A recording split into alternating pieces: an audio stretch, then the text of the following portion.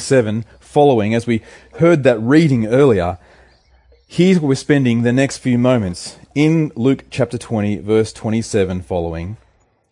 And here we see at verse 27 that Jesus is given one of those Dorothy Dixer questions, one of those, perhaps it's a question that he could be easily answered, but they're not intending that. They're not asking Jesus because it's kind of a Bible study and they're interested to know.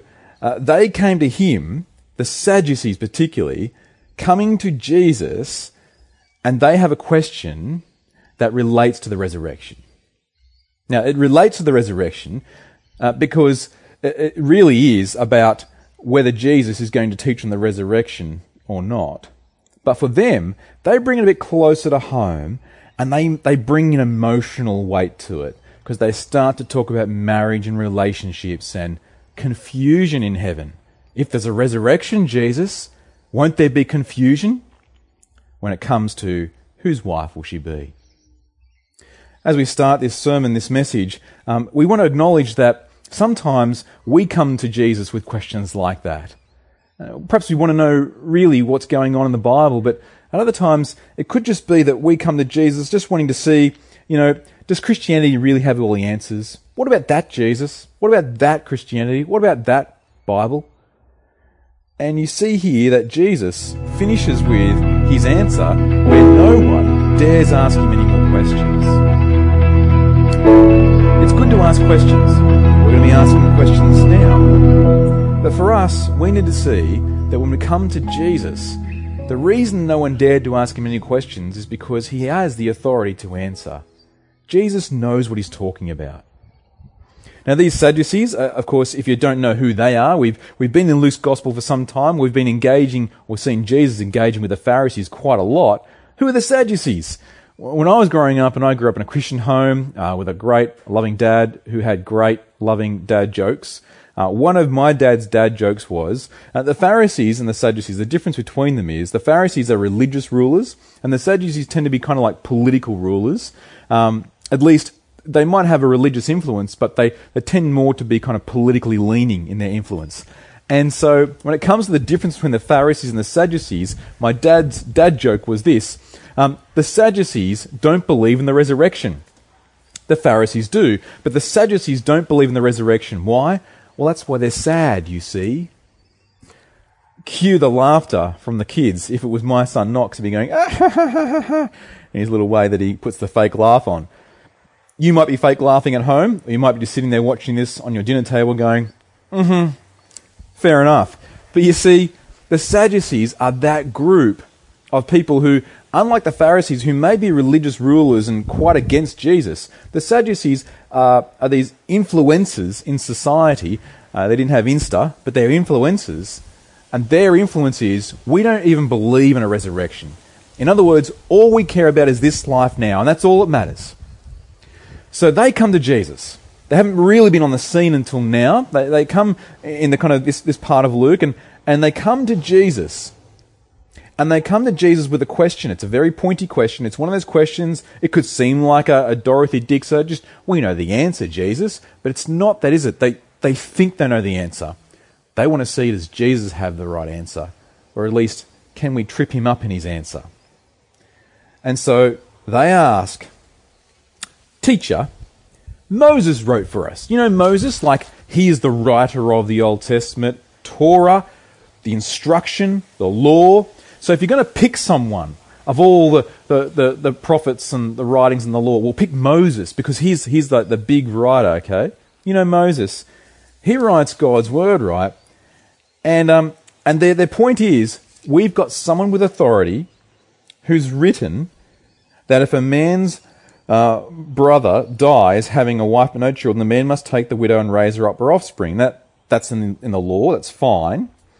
But this is where their question goes into, wow, extremes. What about if there were like 7? Jesus? What if there were 7 brothers? Jesus? What are you going to say to that, Jesus? You can kind of see the tone, can't you? They're not interested in pastoral questions. They're not interested in actually caring for people and shepherding people. They're interested in coming with that wiry little smile that says, I got you now, Jesus. I got you now, Bible teacher. I'm going to trip you up on the spot. it's not a question of care. Notice even the way they ask it. Died without children, a second, third, and took all likewise, left no children and died. And then in the resurrection, whose wife will the woman be? And notice this, they're treating this wife, this woman, like she's some sort of property. And Jesus says to them, you are just talking about this age. You are just talking about this age and marriage in this age. But the resurrection life is a different kind of life. It's a better life. Now, we understand marriage as we know it, the way God made it. We know this from the Old Testament and into the New Testament. We understand it is a good gift of God. We understand marriage is given to us, in fact, ultimately, to illustrate the relationship that Christ has with the church. That is ultimately the illustration of marriage. As a married person myself, I can tell you that singleness is a gift, and so is marriage. They're different gifts, but they're both given by God. Now, we'll see in this message today, in this sermon, where we're going with this is, as we talk to people who are in different stages of life or different places of life, and we all have different gifts of life, including marriage and singleness. Some of us see marriage or singleness as not a gift. Some of us see it as perhaps even a curse. We feel differently about that, and we understand that. And sometimes the way religious leaders or political leaders or influencers talk about marriage or singleness or remarriage or widows and widowers or death and divorce and any framework like this, sometimes it comes across as not being pastoral. It comes across as not really caring for your situation. But notice Jesus' response in verse 34. He cares. This comes from God himself in the flesh, incarnate, embodied as a human person, as a human single person. But Jesus is not just a human single person, of course, because he is God in flesh. He knows how the whole universe operates because he made it. He made the gift of marriage, he made the gift of singleness, he made all these gifts, he made us. And so when Jesus speaks, he's got authority. And this is what Jesus says, verse 34, the sons of this age marry and are given in marriage. That is how God made it. It is of this age. But those who are considered worthy to attain to that age and to the resurrection from the dead, neither will they marry nor are given in marriage. Now, you see this, Jesus saying there is this age where marriage exists as a gift to us, where singleness can exist as a gift, but that is of this age. That is, even singles of this age won't exist in this age like that as a single person forever in that state, whatever that means for the next. Married people won't exist forever in that state of marriage, whatever it looks like in the next. At least if we just pause at verse 35, it's different. It's different.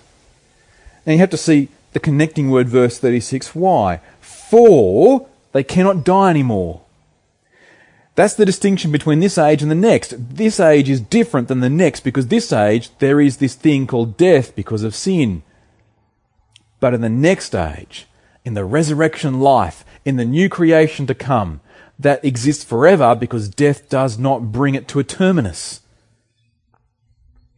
And so we see, verse 36, for they cannot die anymore because they are equal to angels and are sons of God, being sons of the, or sons and daughters, your Bible might have a footnote there, of the resurrection.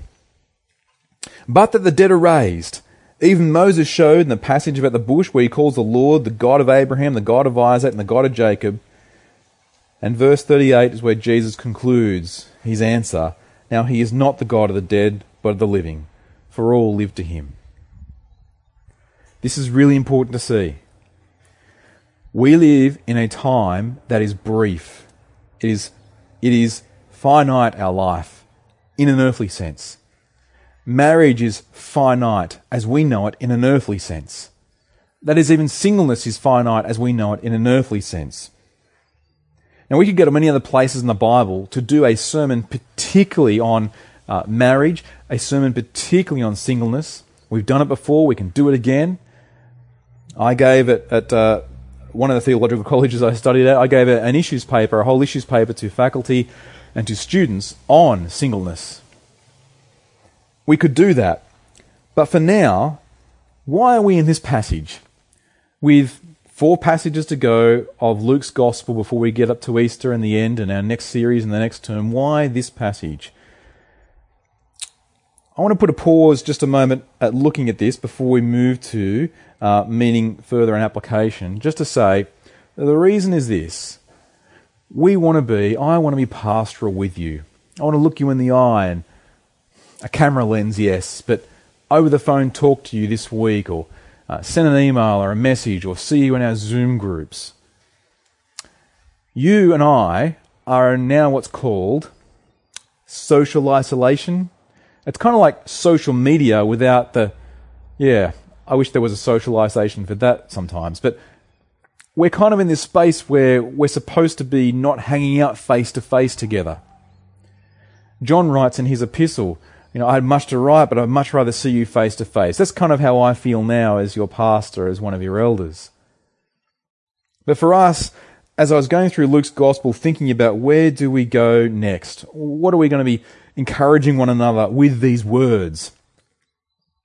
For us, I think, to start with, here is a place in Luke's Gospel as Jesus is walking on the way to Jerusalem since chapter 9, verse 51, where he is met by people who want to have a go, have a crack, have a question about him at the resurrection. And he's been speaking about his own death and resurrection. He's going to his death on the cross to then one day fulfill all things in his resurrection. And here for us, we can see this has meaning for us today in our isolation, in our loneliness. For some of us in our church, we are experiencing isolation even more because some of us are not married. When we started seeing government regulations coming in, and every week there's been new and more, and there've been more, how can we put this gently, more restricting in a good way. We understand why they exist. We understand why that must happen. My first thought was not for me and my family, although I do think of them often and I love them dearly. My first thought was actually for those among our church family who are single.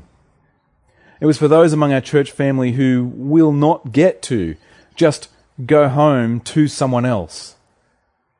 And for us, we need to abide by the government regulations. We need to do what's been called the right thing so that we can see lives in this earthly life saved. And I would put it this way, so we can see not just earthly lives saved, but we can see people have more time in this life to hear the gospel in God's patience and repent and believe. But for you who are single people, you who are single, of course, is not your primary identity. Just like me being married is not my primary identity. For you being single, as we know in the Scriptures, the Apostle Paul calls it a gift. It's a gift for you for now that God gives you in this time by His grace. You live and breathe still. You have your being in this time and this place in Australia. And for you, there's this gift given to you. You are given singleness in this season. Just like for others, they're given marriage. Now, for you who are single and particularly isolated, I think this passage is helpful for us today to spend some time just sitting in and dwelling in for a moment. For we see where people would bring a question to Jesus and they would use marriage to trip Jesus up. Jesus takes their question and their rope they put across his pathway that he walks to trip him up, and he takes it and he bundles it up and says, I want to talk about what really matters. What really matters is this, knowing there is this life, there is the next life. And that's what really matters, and that's what shapes marriage and singleness and everything else. And what really matters is the resurrection. What really matters is the resurrected life. For you who are single, I think it's incredibly helpful. So when it comes to application at this point, for you who are single among us, among our church family, you can see this. You can see what Jesus is saying. He is saying marriage is just for this life. Singleness, as we know it, is just for this life. But the resurrection that is to come for us, the resurrection that Jesus will go to, we'll see in our fourth and last sermon of this online series, the resurrection of Jesus now means nothing is the same. Nothing will stay the same. Everything is new, wonderful, and different. For the Sadducees, notice what they do. They quote from the Old Testament. And Jesus, well, of course, he's the author of the Old Testament, if they only knew who they were speaking really to. But Jesus, of course, is not just the author of the Old Testament, which is a wonderful thing that he is God, but he's the God who made all things, and he's the God who is preparing for the general resurrection to come. He knows Abraham. He knows Isaac. He knows Jacob. And Jesus, verse 38, doesn't just know them because he wrote about them. He's the author as Moses penned his pen. No, verse 38. Look at verse 38. Jesus knows them because Jesus is God of the dead and of the living. Jesus is the one who will raise the dead. He's not just the God of the dead, of the past. He is of the living now, of the future. Jesus is God, and all live to him. Jesus knows Abraham, Isaac, and Jacob as he knows them as they are now, also awaiting their resurrected bodies like we will. And for Jesus, as he answers the Sadducees, he shows us what really matters. And that's a great encouragement for single people. Even if it's hard, and it gets harder, it will get harder for isolated people who are single. It's harder. But this isolation, which may last a couple of weeks, a month, a few months, maybe more, no matter how long it lasts, it's still not forever. What is coming in the resurrection lasts forever.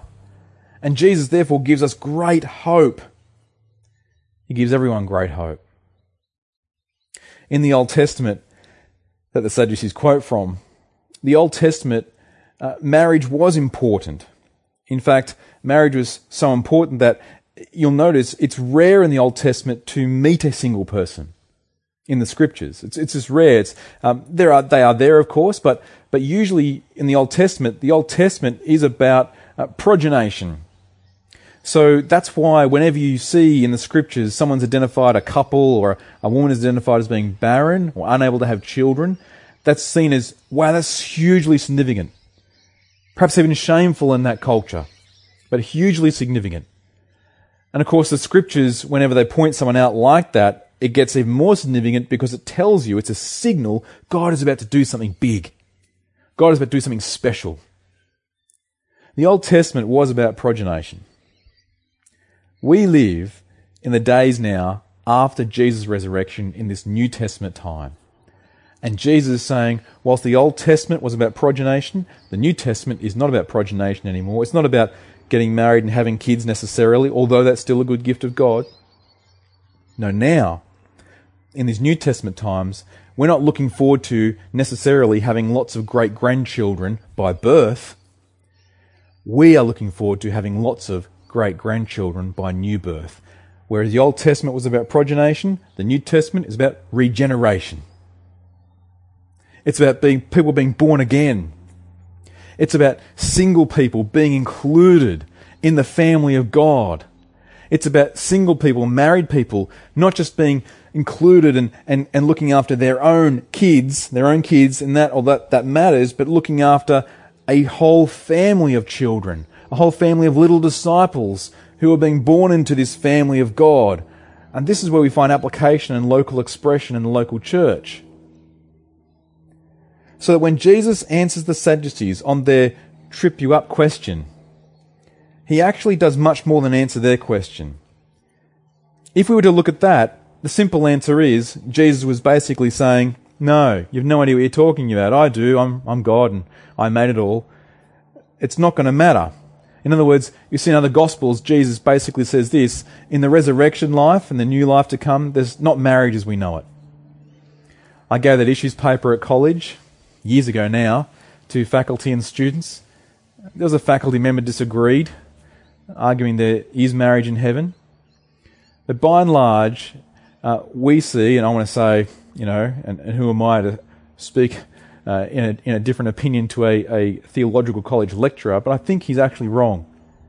And why do I think that? Because the trajectory of the Scriptures, not just a passage that Jesus has in the Gospels, which carries all the weight and authority of God himself, but all the trajectory of what God is saying in the Scriptures is, marriage is for this life, singleness as we know it is for this life, but what the resurrection life to come promises is this: it's all going to be new and better. How does it help us today? Knowing that God is not the God of the dead, but of the living, that Jesus is, verse 38, that God. He is not the God of the dead, but of the living. How does it help us today?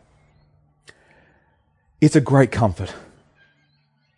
When my first thought in this whole regulations about social isolation, and if we're on this pathway, and I'm speaking now on Monday, March 23rd, for this recording to happen on the coming Sunday, we could be, in the space of a week, by the time this is being heard by you and you're singing the songs and participating in this reforming online community, we could well be with new regulations that could say we're not even allowed out of a house.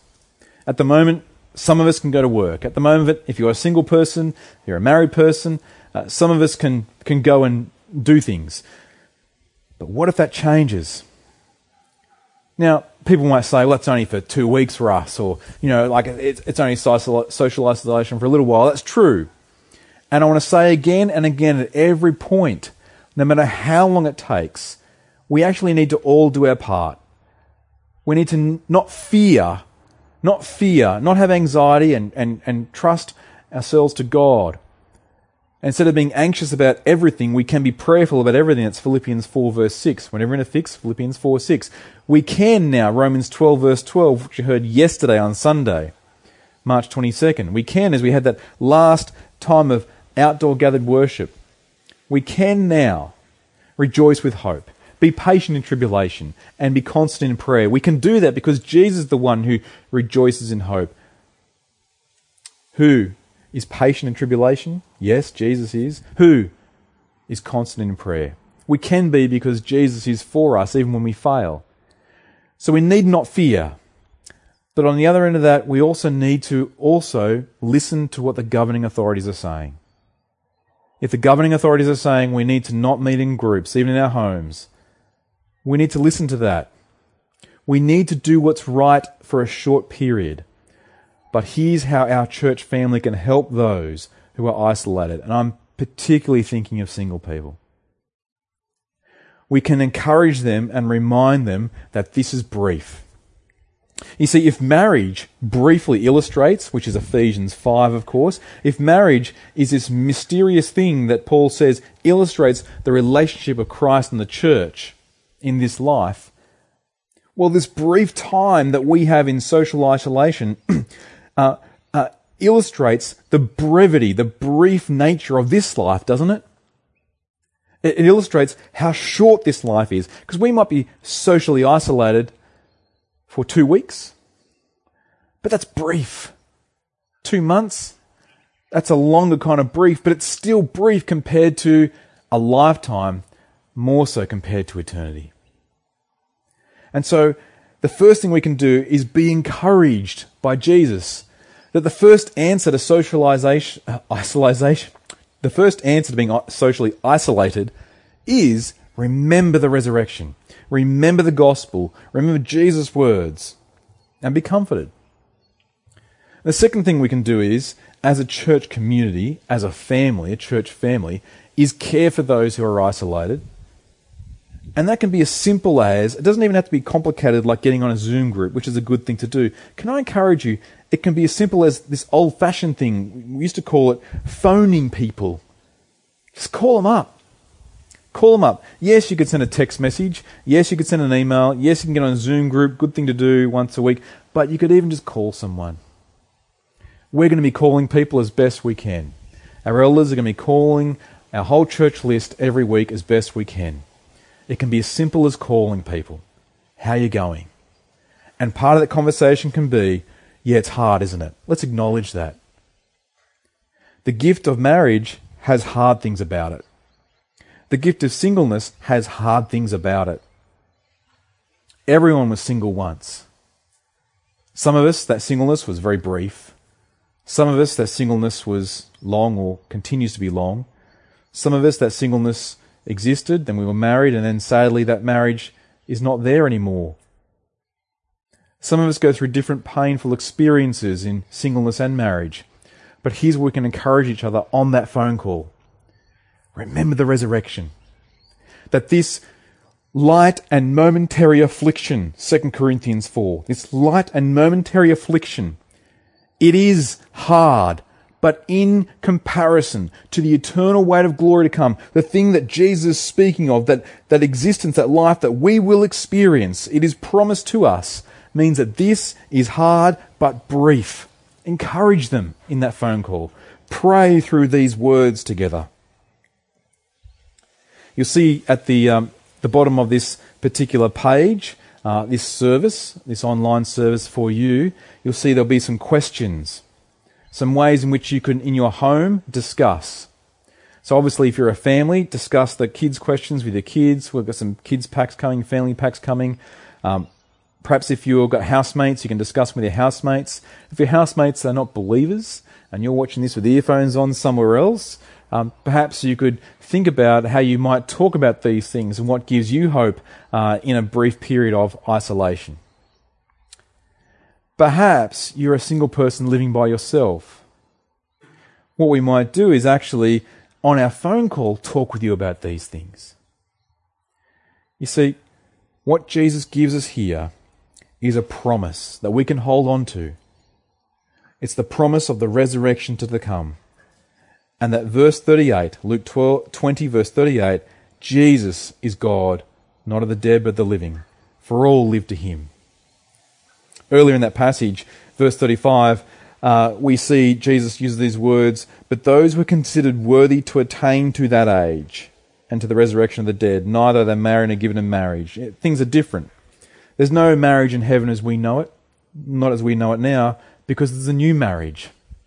And that new marriage is like when the sun comes out, when the moon's been up all night. You know, the moon's up and you see the light of the moon is that kind of black and white or grey kind of light. Well, that moonlight is like marriage in this life. It's like singleness in this life. It's what we understand it as. It's an illustration of Christ in the church. It's how it exists now as a gift of God. But soon, with the resurrection and the sun coming up, with Jesus, the Son, returning, that will eclipse this life. And there's a new marriage to come. So that the earthly marriages that we have today, whilst they're good and a blessing and yet hard, while singleness is a gift and yet hard, all of that is eclipsed and there is something new coming. And that newness coming is that we're married to the Lamb, to Jesus. We're actually married to the husband who's laid his life down for us. Now, I know sometimes if you're a man, you're a bloke, you go, oh, that's a bit weird. But it's actually not as a marriage as we know it. It's joined to him in a new and better marriage. And that one is the one that we look forward to.